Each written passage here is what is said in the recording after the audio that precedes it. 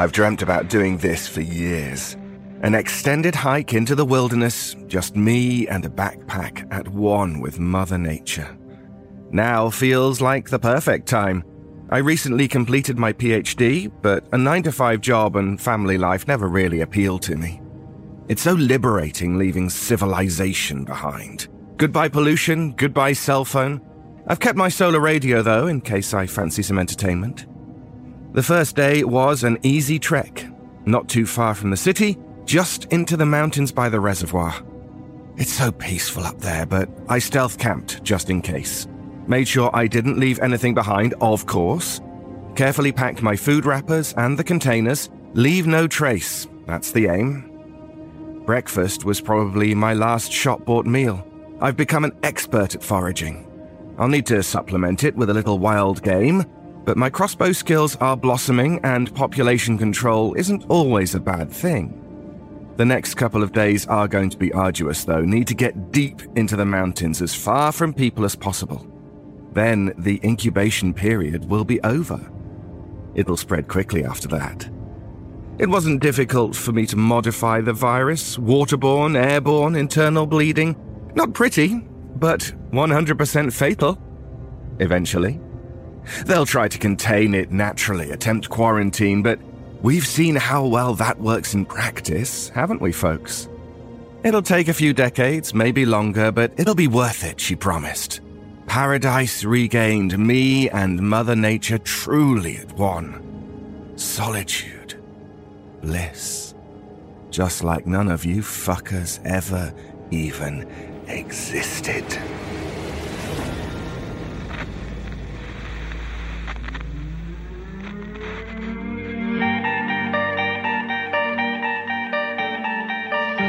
You're sleepless in another dimension.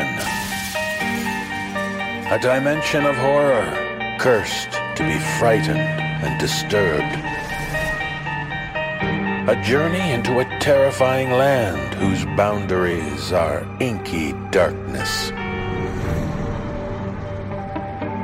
Your next stop, the NoSleep Zone.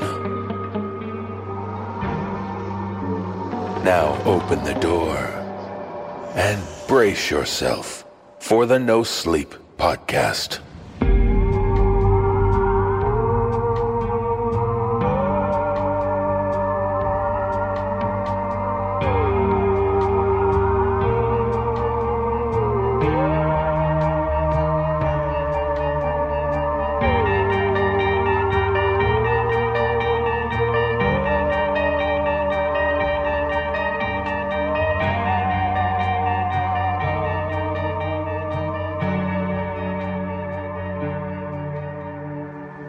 You're now in the middle ground between light and shadow.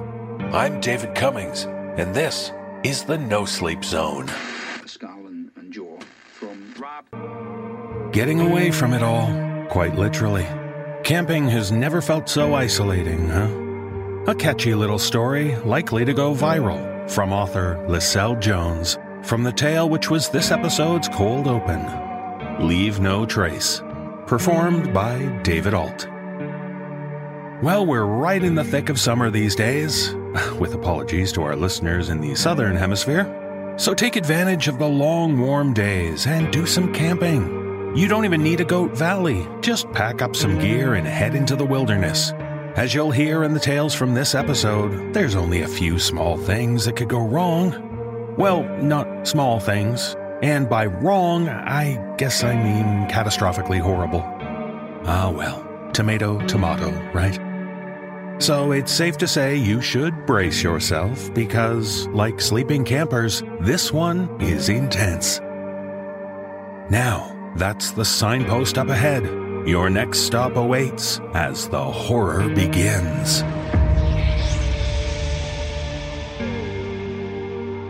In our first tale, we meet a couple going, well, you guessed it, they're going camping.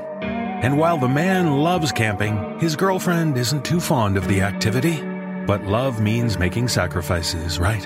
And as we learn in this tale, shared with us by author S.H. Cooper, their trek takes them to a lake, and they soon discover why it has such an odd name. Performing this tale are Lindsay Russo and Kyle Akers. So before we go for a swim, let's hear from the woman about her discovery. You see, she tells us, I know why they call it Big Head Lake.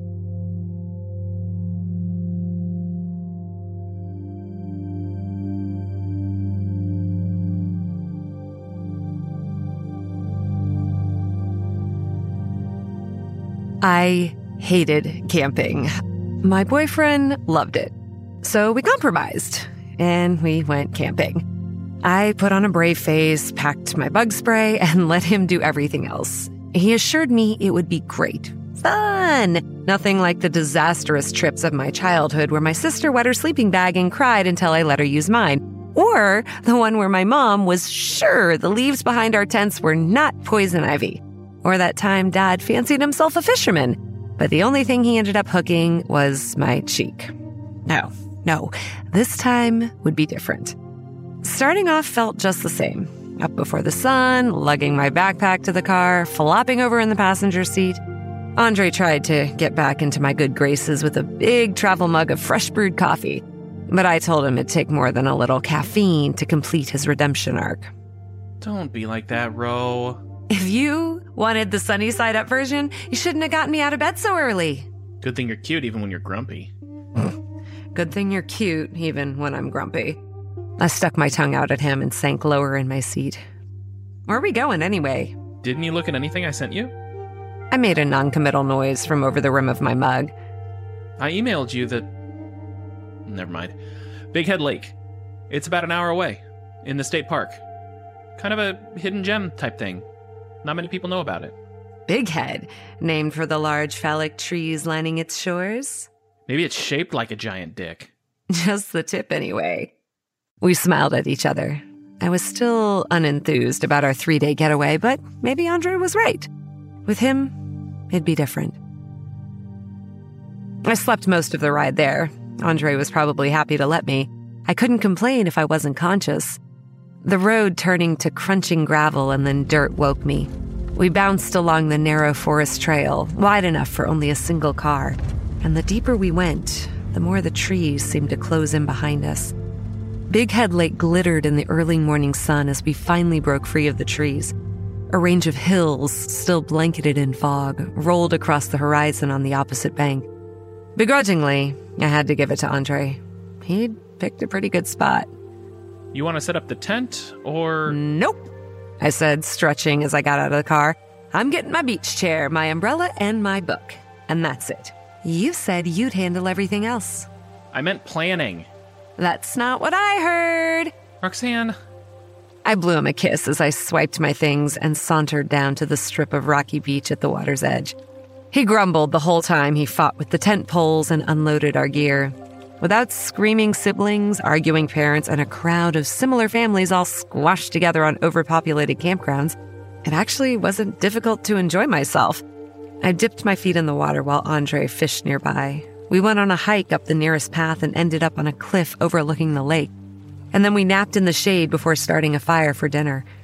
It felt like we had the whole world to ourselves. So skinny dipping was the obvious sunset choice. I wrapped my arms around my bare chest. Andre had dived right in and was standing in waist-deep water. He grinned, hunched slightly, and spread both arms wide to either side. Don't you dare! But a wave of water splashed over me anyway. He laughed while I danced around, sputtering. You bastard! Maybe next time you'll help me unload. We splashed and dunked each other, shared underwater kisses, and watched the sky turn to gold as the sun crept behind the distant hills. Let's get out and roast some marshmallows. Is that a euphemism? He wiggled his eyebrows suggestively as I slapped the water, spraying him with drops while I giggled. But the smile had faded from his face. He was staring over my shoulder, brow creased with confusion. What is it? I turned to look out over the lake. Dusk had turned it a deeper blue and the surface was glassy and still beyond our ripples. I saw something. What? A fish? I don't think so. It bobbed up for a second, then went back down. Goosebumps broke out across the back of my neck. Are you trying to scare me? No. He took my wrist and pulled me towards shore. His eyes stayed fixed on the water. Come on, hurry.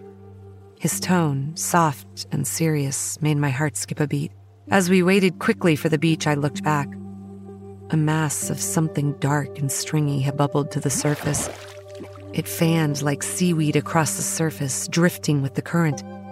What is that? I don't know. Andre tugged me more urgently to shore, but I couldn't look away. The clump didn't move, just floated a few yards out in the deeper part of the lake. But a knot had formed in my stomach and it was starting to tighten. As we scrambled onto the beach, the stringy mass bobbed. It moved! Get dressed. Where'd I put my pants? I hardly heard him. Small ripples spread from the clump in widening rings. It bobbed again, this time almost disappearing beneath the water, only to resurface once more, and panic bile burned at the back of my throat. The dark, stringy mass wasn't seaweed. It was hair, and it was rising out of the water. Beneath the long, knotted tendrils of dripping black, a woman's giant head and trailing spine lifted from the lake. She glided silently upwards and hovered in the air. With the fading sunlight behind her, it was impossible to make out any features, but I could feel her staring at us. Andre! I tore my gaze from the head and looked to him, terror ripping all reason from me. Andre's mouth had fallen open and his eyes widened into saucers. I hadn't noticed how tight his grip on my hand had become. Keys. Where are the keys? The head was drifting lazily toward shore, toward us, still bobbing as if it were floating in water. I tried to form words, to remember any, but all that came out was a strangled sound. The giant head was picking up speed, the base of her spine slicing through the lake's surface like a skeletal rudder. Pants. Andre suddenly dove away from me. It was his letting go of me that finally made me cry out, like his hand had been the only thing keeping my fear from becoming absolute. I screamed. Then Andre was pulling me toward the car. My legs didn't want to work any more than my brain did. I couldn't look away from her. How close she was to shore, how fast she was moving, and the wild spread of her matted hair. Andre thrust me in the passenger seat and ran around to the driver's side. He dove in, jammed the keys in the ignition, and the engine roared. She was so close the taillights cast her in a red glow, highlighting the gaunt angles of her pale face. Sunken eyes burned with a hungry light. Their yellow tinge turned to fire. A wide mouth split the head almost in two, and as she neared the back of the car, it began to open to a black void lined in jagged white. Metal crunched, and the rear of the car came off. Andre slammed down on the accelerator anyway. The back wheels spun, whining, but the front bit into the dirt, churning against the ground. The bumper tore away with a groan and sharp snaps, and the car jumped forward. Andre yelped and struggled to keep it on the path. We careened dangerously close to the tree line before he was able to right it. In the rearview mirror, I watched the head spit the mangled bumper to the ground and resume her pursuit. She filled the road behind us, all gnashing teeth and billowing black hair. Andre took a corner sharply, and I swear we were on two wheels, skidding, a hair's breadth from going off-road. He spun the wheel, and I thought we were clear, but we were going too fast. The tires couldn't get any grip on the forest floor, and we spun. I grabbed the edges of my seat. I was screaming. Andre was screaming. Somehow, in all the chaos, I still thought to look in the mirror. The relief I felt at seeing only a glimpse of an empty path lasted until the car slammed into a tree trunk. Ro. Andre's voice was shaking beside my ear. Everything was muddled and ringing. I blinked, trying to find something to focus on. I found it in Andre's face, leaning over me. A line of red was dripping down his cheek from a gash over his eyebrow. Dazedly, I reached to wipe it away, but he stopped me. You have to get up. I nodded, only dimly aware of the press of my door against my side, the cracks spiderwebbing across my window. I reached absently for the handle. You can't. Your side is against a tree. Come this way. He helped me over the center console and out of the car. Sticky, wet warmth coated one side of my face, and I reached up with shaking fingers to find blood pouring from along my hairline. I could only stare at my red hand and the headlights. Come on, baby. He was looking around, eyes darting, breath coming in quick gasps. He took my hand and started running. I staggered after him, trying to keep up, to stop the tears blurring my vision. The forest was eerily quiet around us, the only noise seeming to come from our footfall. Sticks and stones dug into my bare feet, but I bit down on my lip to keep from making any sounds. The head was nowhere to be seen. Neither of us knew where we were going, only that we didn't dare stop. Low branches and thorny bushes snagged on our exposed skin, leaving bloodied wounds across our naked bodies. I stumbled, lungs burning, legs becoming watery beneath me, and almost took Andre down with me. He grabbed my waist to steady both of us, his own chest heaving. I looked up at him, desperate, helpless, confused. Floating above his head, a row of teeth smiled in the dark. Andre jolted, his back going pin straight and his body stiffened. His grip on me loosened, and I fell to the ground. The tip of her spine pierced through his torso and lifted him from the ground. He attempted to gasp, but all he could manage was a burbling inhale. He lifted his hands to his chest, fingers grasping weakly, but it was a reflexive, mechanical motion. Our eyes met, and then there was nothing left of him. Only his hanging body. I wanted to scream. I tried to, but beneath the giant head's yellow gaze, I was frozen. We stared at one another for a long moment, until she turned slowly, Andre dangling like a fresh-caught fish from her spine. She glided silently through the trees, back toward the lake, and the further she got, the more the forest came to life again. The crickets, the frogs, and finally, my terrified, heartbroken screaming.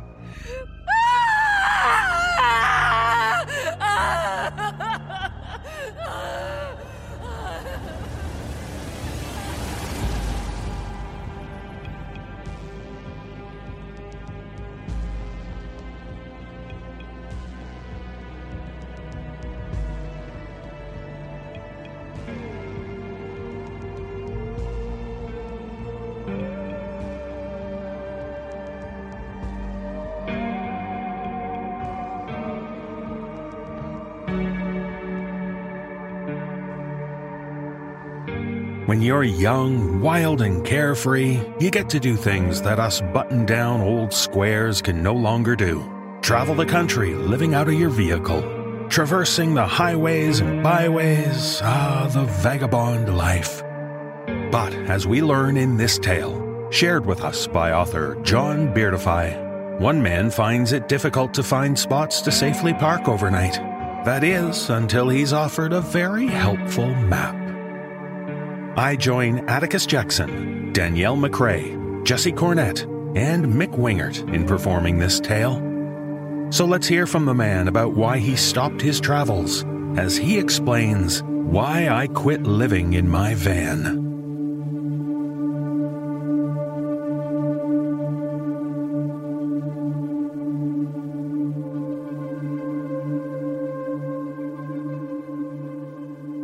When I was 25, I traveled across America in a modified van.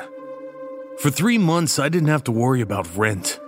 I got my food from the dumpsters behind pizza shops and supermarkets. When I needed gas, I played my guitar on a street corner until my cup was full of change. A nationwide gym membership took care of showers. And as for friendship, in almost every town I visited, I found a bonfire surrounded by other travelers like me. The only real problem was finding somewhere to sleep. Depending on local laws, residential streets, city parks, and 24-hour parking lots might be off limits. The places left over were usually exposed, isolated, and dangerous. Places that make you suspect that the driver of that big semi-truck idling beside you was a serial killer. Places that magnify rustling in the bushes or make you wonder if you heard laughter from just outside your van. At some point, almost every conversation around the bonfire turned to the search for safe spots to park. I was at a field party, watching the sunset and wondering miserably if I was going to have to drive overnight yet again, when a teenage crust punk nudged my elbow. So there's this map. It's got some sweet spots. Marked in red. They shoved the biggest folding map I'd ever seen into my hands. It was the color of charcoal. Everything black or gray except for the crimson dots. I tried a couple of them. Quiet, no cops. It's just... They hesitated. Well, I guess you'll find out. They held up a black-nailed hand. So, later. Sirens and flashing blue lights appeared at the edge of the tall grass. Cops coming to break up the party. Everyone split, and I peeled out of the gravel lot in the direction of the first red marker. The sweet spot turned out to be the parking lot behind a small warehouse.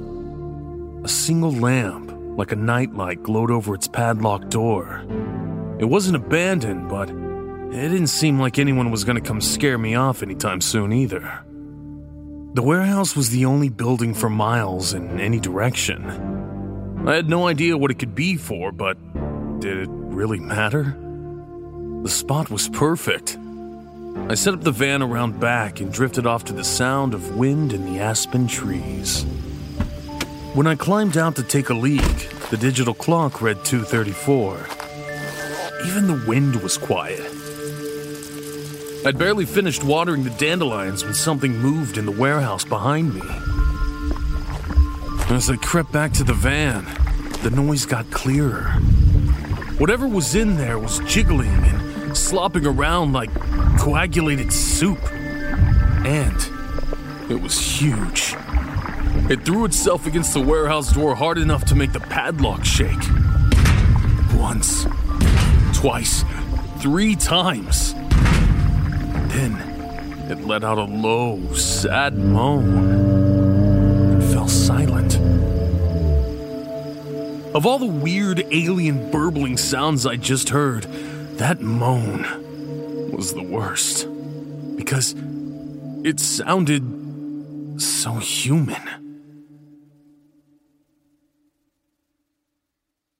I woke up to bluebirds and sunshine. The odd warehouse was still locked up tight, and I'd wondered if I just dreamt the whole thing. Either way, a few freaky noises were nothing compared to the dangers I was used to. Drug addicts, sadistic cops, curious bears. I'd spent the day hiking up an icy creek with strangers I met at a trailhead, and when the weather turned nasty, I found a cozy public library. On my way out, I spotted an Italian restaurant full of couples and asked the owner if he'd let me play a couple of 90s tunes on my guitar for the candlelight dining crowd. When he said yes, I made enough cash to eat there myself and pay for gas all the way to Texas. After dinner, I set out for the nearest dot on my strange map. It turned out to be a closed-down fishing supply shop along a deserted country road. Puck's Live Bait, the sign read.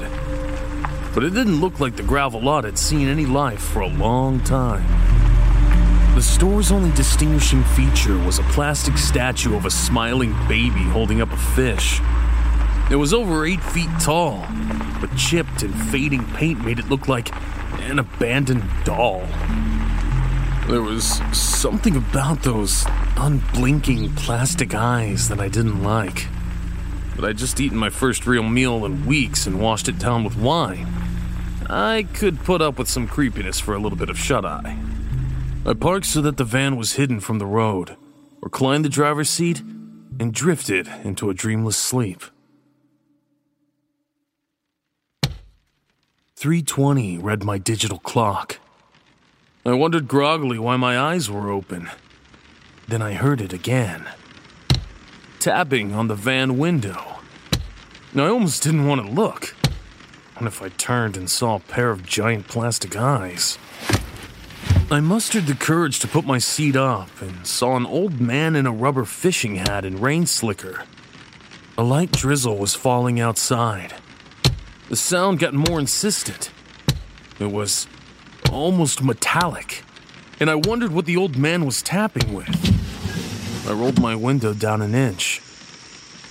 Hello? Howdy, neighbor! The man's eyes were cheerful, but his mouth barely moved, like it was somehow full. And it was the strangest expression I'd ever seen. I'm here for bait. I stared, dumbfounded. This is the bait store. The man's voice rose like a tea kettle until he was practically screaming. And I want my bait! I noticed with horror that the man's fingers had come through the top of the window. In his right hand, he held the fishing knife he'd been tapping with. I reversed as hard as I could. The man didn't fall. He just watched me speed out of the gravel lot. And I'd swear, the eyes of the giant plastic baby did too. I didn't stop until I saw the lights of a 24-hour gas station. My tank was low anyway, so I pulled in to fill up and get myself under control. My knuckles were white around the wheel, and I could hear my own heartbeat thundering in my ears. It was such a relief to see those familiar sights I'd always taken for granted. Rows of unhealthy snacks, week-old hot dogs turning on the roller grill, coffee in styrofoam cups. An attendant in a red visor and vest uniform whistled while he wiped down the slushy machine. I grabbed some comfort food to soothe my heaving stomach and walked up to the cash register. Howdy, neighbor. It was the old man from the bait shop. Those same painfully happy eyes. That mouth swollen half shut like it was holding in a secret. I couldn't believe it. I just saw you. How are you here? You're not on your roads anymore, neighbor. You're on our roads now. The old man grinned. His teeth were sparkling white, almost horse-sized, so large that they didn't fit in his mouth. I sprinted to the van and grabbed my phone, ready to call the police, the fire department, anybody. No service. No matter how far I zoomed out on my Maps app, all I saw was green. The old man held the knife to my window. He ground his enormous teeth together excitedly. A fat glob of drool dribbled down his chin. Like before, I tried to reverse, but the van lurched strangely. Tires. He'd slashed the tires. If he hit the window any harder, it might shatter. Go away! Just like that, the old man disappeared. The lights of the gas station immediately went out. I sat in darkness, listening to my own ragged breaths, until a knife stabbed straight down through the metal roof. What's wrong, neighbor? Don't you want a slushy? His next jab missed my ear by an inch. Ah! The wheels would get destroyed if I drove, but better him than me. I swerved, but I wasn't going fast enough to fling away the attacker hacking at my roof. I pulled out onto the empty road, trying to build up speed. And I slammed on the brakes. With a shriek, a red uniformed shape flew through my high beams. I accelerated forward, but I didn't hear any thump. I clenched my teeth against the sound of metal scraping on asphalt. My rims weren't going to last much longer. I had to get off the road. But how? The charcoal-colored map that had gotten me into this was still in the passenger seat. I stopped in the middle of the deserted road to get my bearings. As I studied the map, I realized that some of the strange gray lines might indicate a different kind of road, like the kind I was currently on. If I was right, there should be a turnoff to a place called Yellow Vale before too long. From there, I could connect to one of the red points and finally escape from wherever this was. My van had other plans. At least the exit for Yellow Veil was in sight when it finally broke down. With no other options, I stuffed only what was necessary into my backpack and started off on foot. My headlamp was the only light beneath the starless sky, a beacon for anything hunting out there in the dark. Nothing moved, not even the wind, but somehow the stillness made it worse. According to the map, I'd turn right after the exit, and about 2 miles down the road, I'd find a red point. Exactly what it would be, whether safe or deadly, there was no way to know. I walked up to the exit ramp like it was a sidewalk. It's not like there were any other cars on the road. I paused below the sign for Yellow Veil 6. The color and text were wrong somehow. Like whoever had made it knew what a road sign was, but had never actually seen one. I reached out to touch it, but its surface burbled like acid toward my hand. I pulled away and kept walking. The same dead trees stretching on forever in every direction. The same silence. I saw a pool of light in the abyss, getting closer with every step. Soon I was close enough to see what it was. A rest area. A little brown brick structure with restrooms, vending machines, trash cans, and benches. A beige RV was parked in front. Was this my red point? I just started up the ramp when I heard scuffling behind me. A pack of skinless, dog-like things were crossing the road behind me. A few of them froze in the beam of my headlamp, snarling. They clawed the pavement, bent their raw bodies for attack. The light. They were coming for the light. I hated giving up my vision, but I had no choice. I switched off my headlamp. The darkness filled with howls, angry, confused yips, and the clatter of paws on the pavement. I fixed my eyes on the rest area and tried not to think about unseen teeth sinking into my legs. By the time I was halfway up the ramp, I could no longer hear them. I checked out the RV first. Its door was off its hinges and there was no light inside. I switched my headlamp back on and climbed the stairs. It was like a time capsule from the 1980s had exploded inside. Star Wars bedsheets on an overturned mattress, shattered wood paneling, a shredded Stretch Armstrong, and a dried-out, half-eaten corpse hanging from the ceiling by its smiley-face tie. I backed slowly out of the RV, wondering if I'd see those skinless hounds waiting patiently for their meal. But the parking lot was deserted. The lights were on in the rest area, but the map frames and shelves were empty. I'd just begun to explore the men's restroom when a door creaked shut somewhere outside. I wasn't alone. I thought of the half-eaten corpse in the RV outside and scurried into a bathroom stall. Heavy footsteps. A squeaky wheel. A wet, slopping sound. I pulled my knees to my chest. The stall door flew open.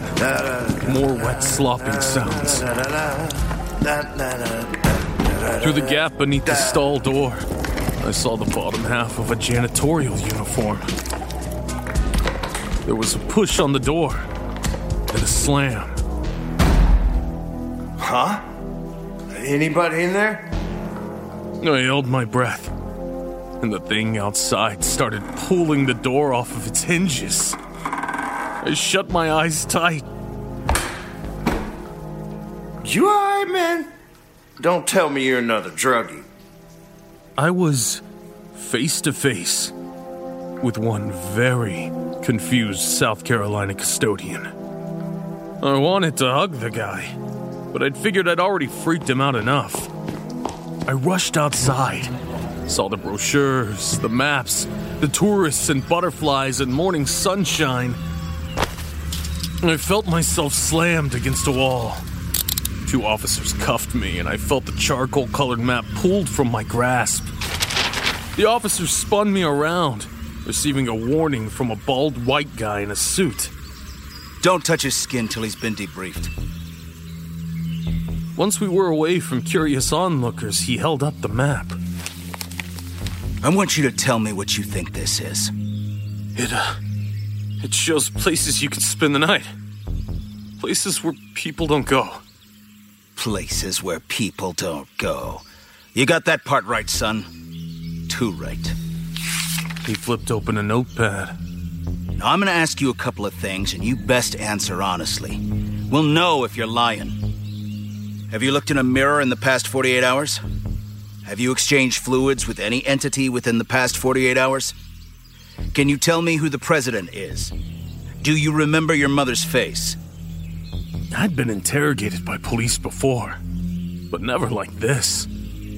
The weird questions seemed to go on forever. Finally, the man stepped away and made a phone call. When he finished, the officers removed the cuffs. I'd warn you not to come back to this place after midnight. But from the look on your face, I think you've learned your lesson already. He and the 2 officers walked down the grassy hill to an unmarked white SUV. So plain and soccer momish it was almost funny. I never saw them again. But I've always slept in my own bed ever since.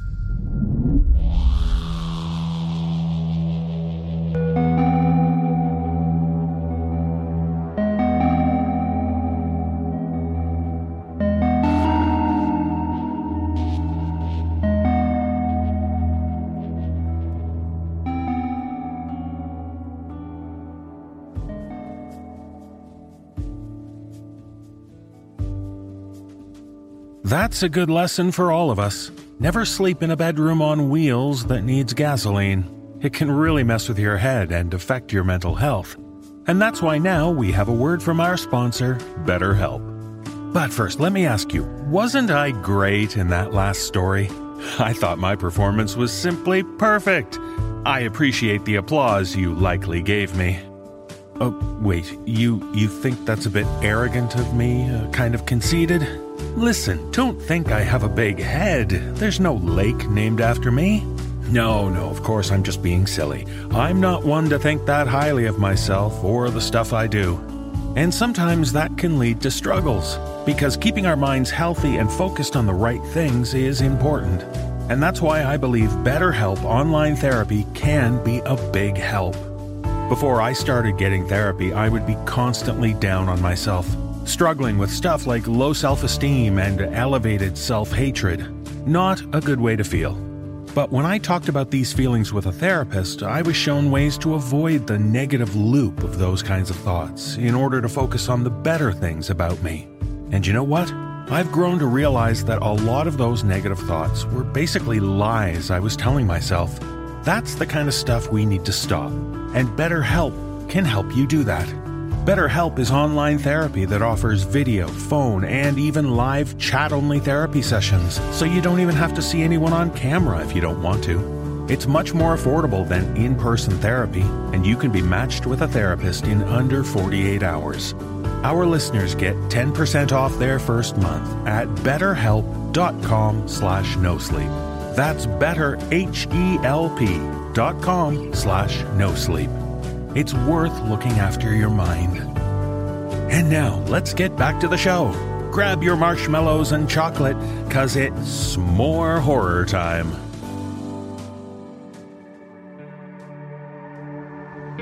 One of the best things about camping is sitting around a fire at night, watching the hypnotic flames, the crackling logs, the heady aroma of the burning wood.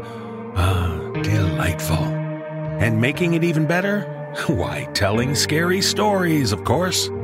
But as we learn in this tale, shared with us by author T. Takeda Wise, when the spooky tales are done, they do the responsible thing and make sure the fire is out for the night.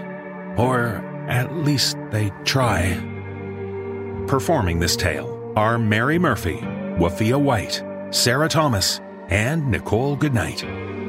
So fight the darkness with the light if you can. Sometimes you won't get the help you need from the campfire.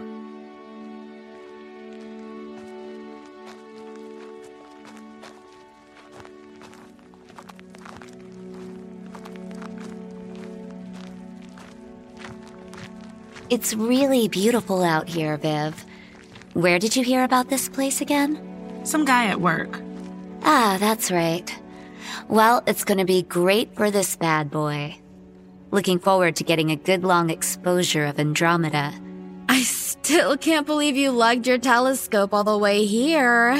I still don't get why you don't get why I would. Took up enough goddamn room in the car. Viv, come on, you've been in a mood ever since we left LA. I'm just tired. Hey, can I talk to you over here for a second, please? So, Lee, what's up? Nice out here, huh? There's no service out here, Shell. Yeah, but, I mean, what'll you be missing, really? Everything? Yeah, maybe. But see that? Up there?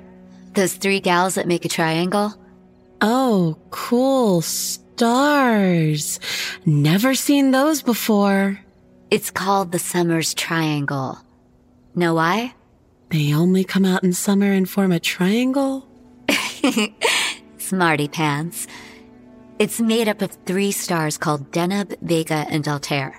Deneb is in the constellation Cygnus, which was where the Kepler Space Telescope was pointed. And? It was looking for other Earth-like planets, one's inhabitable zones. Aliens, Lee. Aliens. Oh, that's kinda cool, I guess.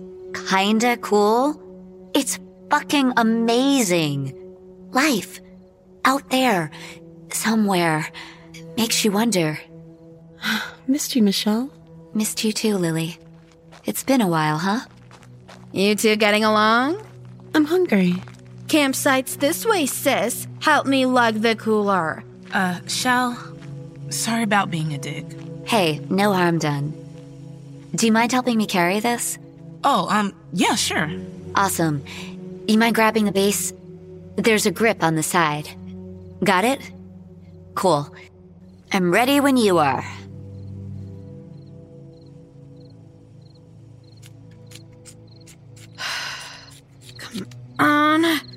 Come on, light, you bastard. Just use a lighter. She's a wild woman. Damn right. Besides, the fire's gotta heat up before we can use it anyway. Seriously? Yeah, sis. Cool your jets. What did you bring to eat anyway? Stuff for hot dogs and burgers. Oh, and s'mores, of course. I'm a vegetarian. What? Since when? Since 2 weeks ago. You would have known if you... I can make a mean grilled cheese with buns. That sounds disgusting. Hey, don't knock it till you try it. The trick is to flip the buns around, so you grill the flat side. Got it! Ha! How long do we have to wait? 10, 15 minutes. 15 minutes? I can't tell if you're joking or not. It's really not that long. Hey, we can tell some spooky stories while we wait. I'm down. When in Rome. What are we, 12? Come on, it'll be fun. Anyone want to go first? Well, if no one wants to, I guess... I have one. Okay, Lee. Let's hear it then. One of my friends told me this a while ago. Apparently it happened to one of his friends. Sweet. A friend of a friend tale. A what? Common form of folk tale. Sorry, Lee. Yeah, I guess it could be called that. This happened in Colorado. My friend's friend wasn't doing so hot mentally, so she decided to go camping in Rocky Mountain National Park. Her friend, or coworker, or brother, I can't remember, told her that solo camping had helped him sort out some stuff and thought it'd help her too. Hey, Rocky Mountain National Park! That's a place to keep in mind for our next camping trip. More of a drive, though. Yeah, but it's Colorado. Who doesn't want to go to Colorado? Yeah, I'm sure as Californians, we'll be graciously welcomed. We can hide our license plates or something. Hey, folks. Leah's telling a story. Sorry, sis. Yeah, sorry, Lil. So, your friend's friend went camping alone in Colorado. Did she see Bigfoot or something? No. She doesn't know what she saw. She doesn't know it happened. She doesn't know what happened? What does that mean? Weren't there all those cattle mutilations in Colorado? Maybe she was abducted by aliens. No, that's not what I meant. Something happened to her and she remembers what it was, but she doesn't understand it. You gonna elaborate or what?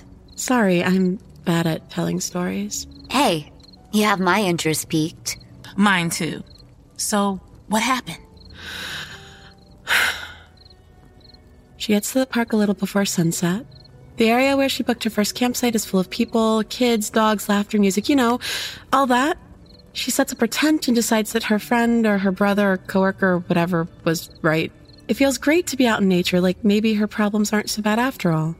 She feels happy for the first time in a long time and wonders if she should just stay there at the campsite. But some people show up the next day with a reservation. She has a choice, move on or leave. I'm guessing she moved on. Well, obviously, you ding-dong. Otherwise, there wouldn't be a story. Come on, people. Let her finish. Yeah, she moves on. The next site is way, way, way deeper out in the woods. It's basically backcountry. She isn't an experienced hiker, so once again, she ends up getting to the next campsite around dusk. I'm sensing a theme here. She's completely exhausted, but she sets up her tent and builds a fire. Oh crap, our tents. We can set them up after we eat. Shouldn't take long. Lee? The second night is bad. My friend's friend isn't used to the woods, the real woods. Every sound, every movement scares her, so she decides to leave the campfire going. Damn. Kind of makes me glad that we're out here in the middle of the desert. You can see for miles. Feel safer, Still want to go to Colorado?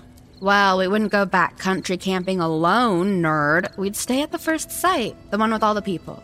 Yeah, I guess that's true. Sorry, Lil. Continue. Wait, just an aside. Let's definitely not leave our campfire going tonight. Dangerous as hell, especially nowadays.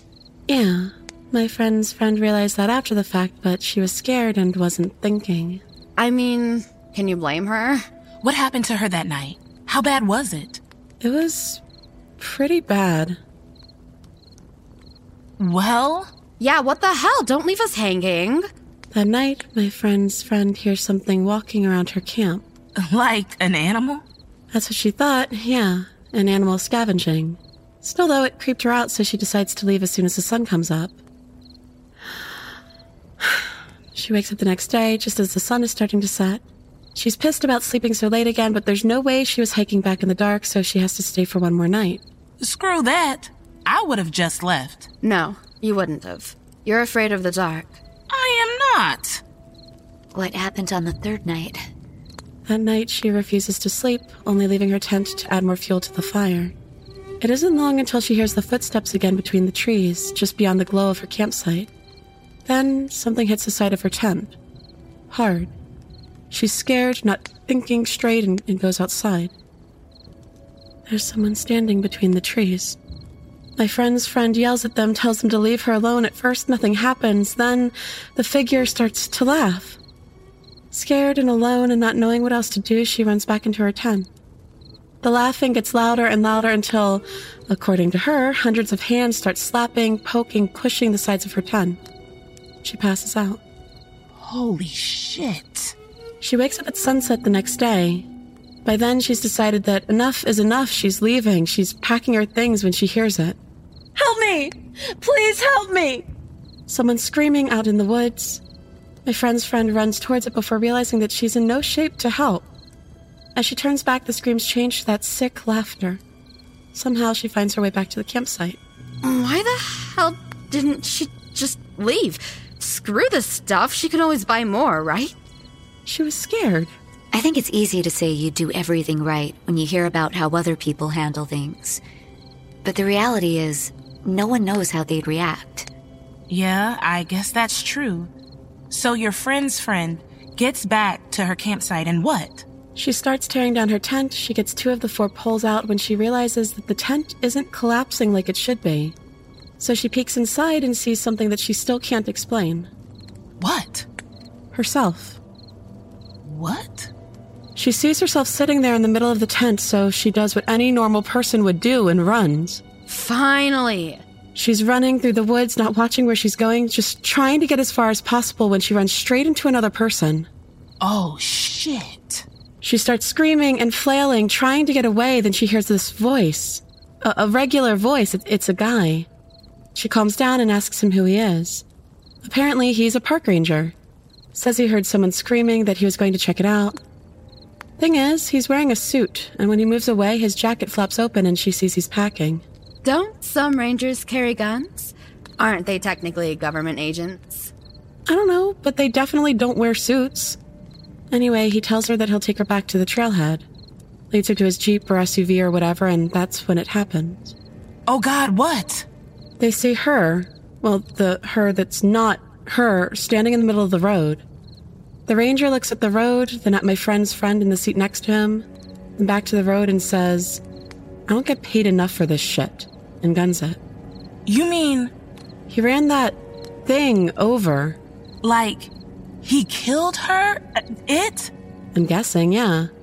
My friend's friend never saw a body or anything. Apparently, he backed up over it, too. Wow.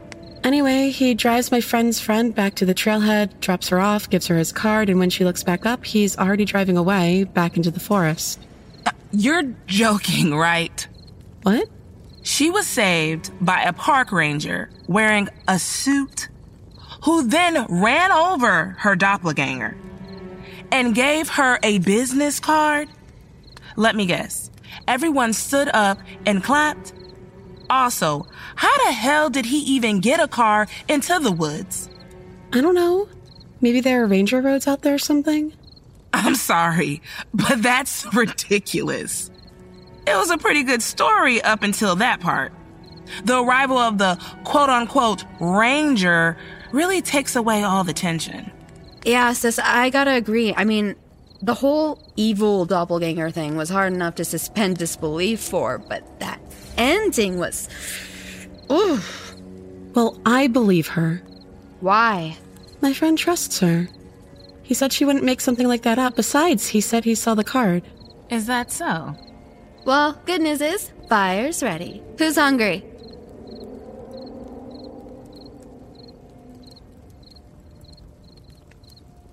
Whoa, that's so cool. Will we be all right? Should be. We finished all the food, right? No, but Dee's gonna help me lug the leftovers back to the car. Aren't you, Dee? As if I have a choice. You're walking back to the car? Now? It's like a 10-minute walk, sis. We'll be fine. You'll be able to see our lights. Or, do you think we're gonna see ourselves out there and pull a switcheroo? Don't be an ass. Race ya. Hey, cheater. You didn't even grab the food! Did they ever call the number on the card? What? Oh, I don't know. I don't think so. Why? Just wondering. It's been like 3 or 4 years since this happened. I don't know if my friend's friend still even has that card. Gotcha. That grilled cheese wasn't bad, by the way. What? Oh, thanks. That story really scared you, huh? No, it's just... I've heard a similar story. What? What do you mean? A guy in a suit with a card shows up in an unexpected place. Forget it. It's most likely just a coincidence. These things usually are. All right, dorks. If we're gonna get up early tomorrow for the hike, we should hit the hay now. Hit the hay? Yikes. Shut up. Shell, you want to show us how to put out the fire? Yeah. Hand me that shovel, please. All right. Should be completely dead now. Anyone want to look at some stars before... hitting the hay?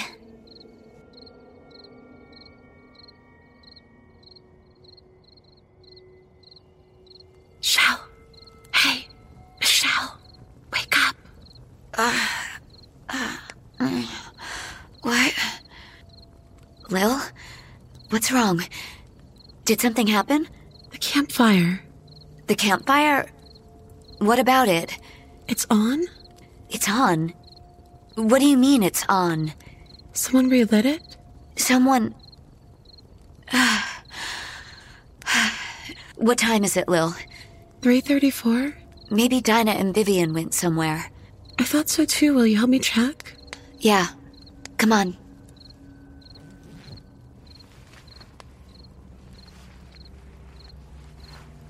Excuse me? But what the fuck are you doing? Is my sister here with you? Yeah. Where else would she be? What are you doing? Did you guys restart the fire? What? No. You guys have been in here since we went to bed? Yeah. Where else would we go? What's going on?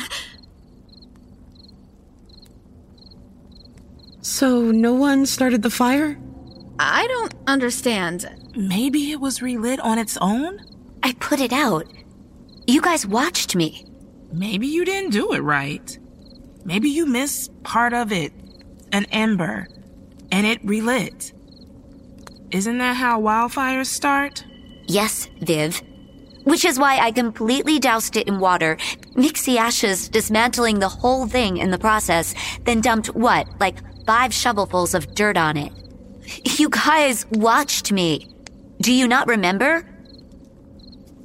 This is a full fucking fire, you guys. Like an entire newly built campfire. I didn't do this. If someone did, just say it. This isn't funny. Chill, Michelle. Didn't you do this, Vivian? Like as a joke? Are you serious? I've been in the tent the whole time. With you, Dinah. I don't even know how to build a fire like that. I just stick sticks together. You've seen me. Remember the last time I tried? And look, none of our firewood is gone. It's still in the plastic. Maybe another camper is messing with us. Oh, that would be fucked. There were no other cars at the trailhead and no other campfires around us, though. Right? Folks? Where's my telescope? What? My telescope. Pretty hard to miss. It was right there. Where is it? Do you guys hear? Holy shit! What just happened? What? How did it do that? What the fuck is going on? Someone is messing with us, guys. They have to be. Fires don't do this. Turn on and off like there's a switch attached to them. We should go. We can't.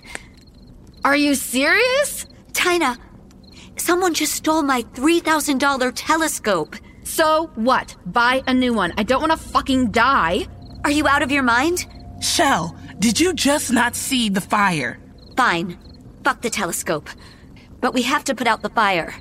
Bullshit. If someone is messing with us, let them put it out. Let's just go. Please. I'm not sticking around like some idiot in a horror movie. I'm not just going to. Oh, for fuck's sake. I'll help you put out the goddamn fire. You two pack our shit. Do you think someone is messing with us? Maybe, but... What? Who would it be? There's no one else around. Everything's packed. You ready or what? Shell? Yeah. Then let's go. Please.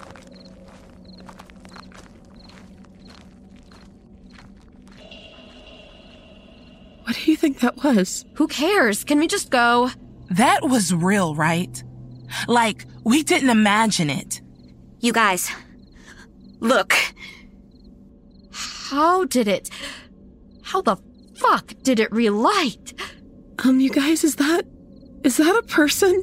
Nope. Go, just go.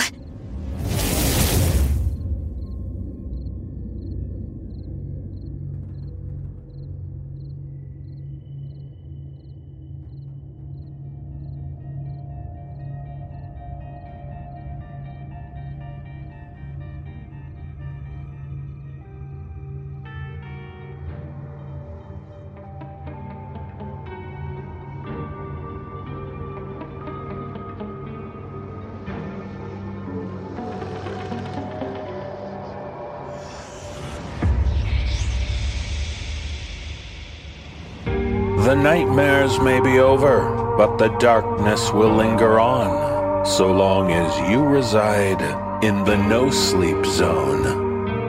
The No-Sleep podcast is presented by Creative Reason Media. The musical score was composed by Brandon Boone. Our production team is Phil Michalski, Jeff Clement, and Jesse Cornett.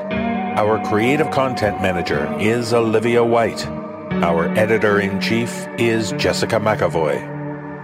If you would like to find out how you can hear the extended editions of our program, please visit thenosleeppodcast.com to learn about our Season Pass program. 25 episodes, each over 2 hours long, and 3 exclusive bonus episodes, all for only $25. On behalf of everyone at the No Sleep Podcast, we thank you for joining us in the No Sleep Zone.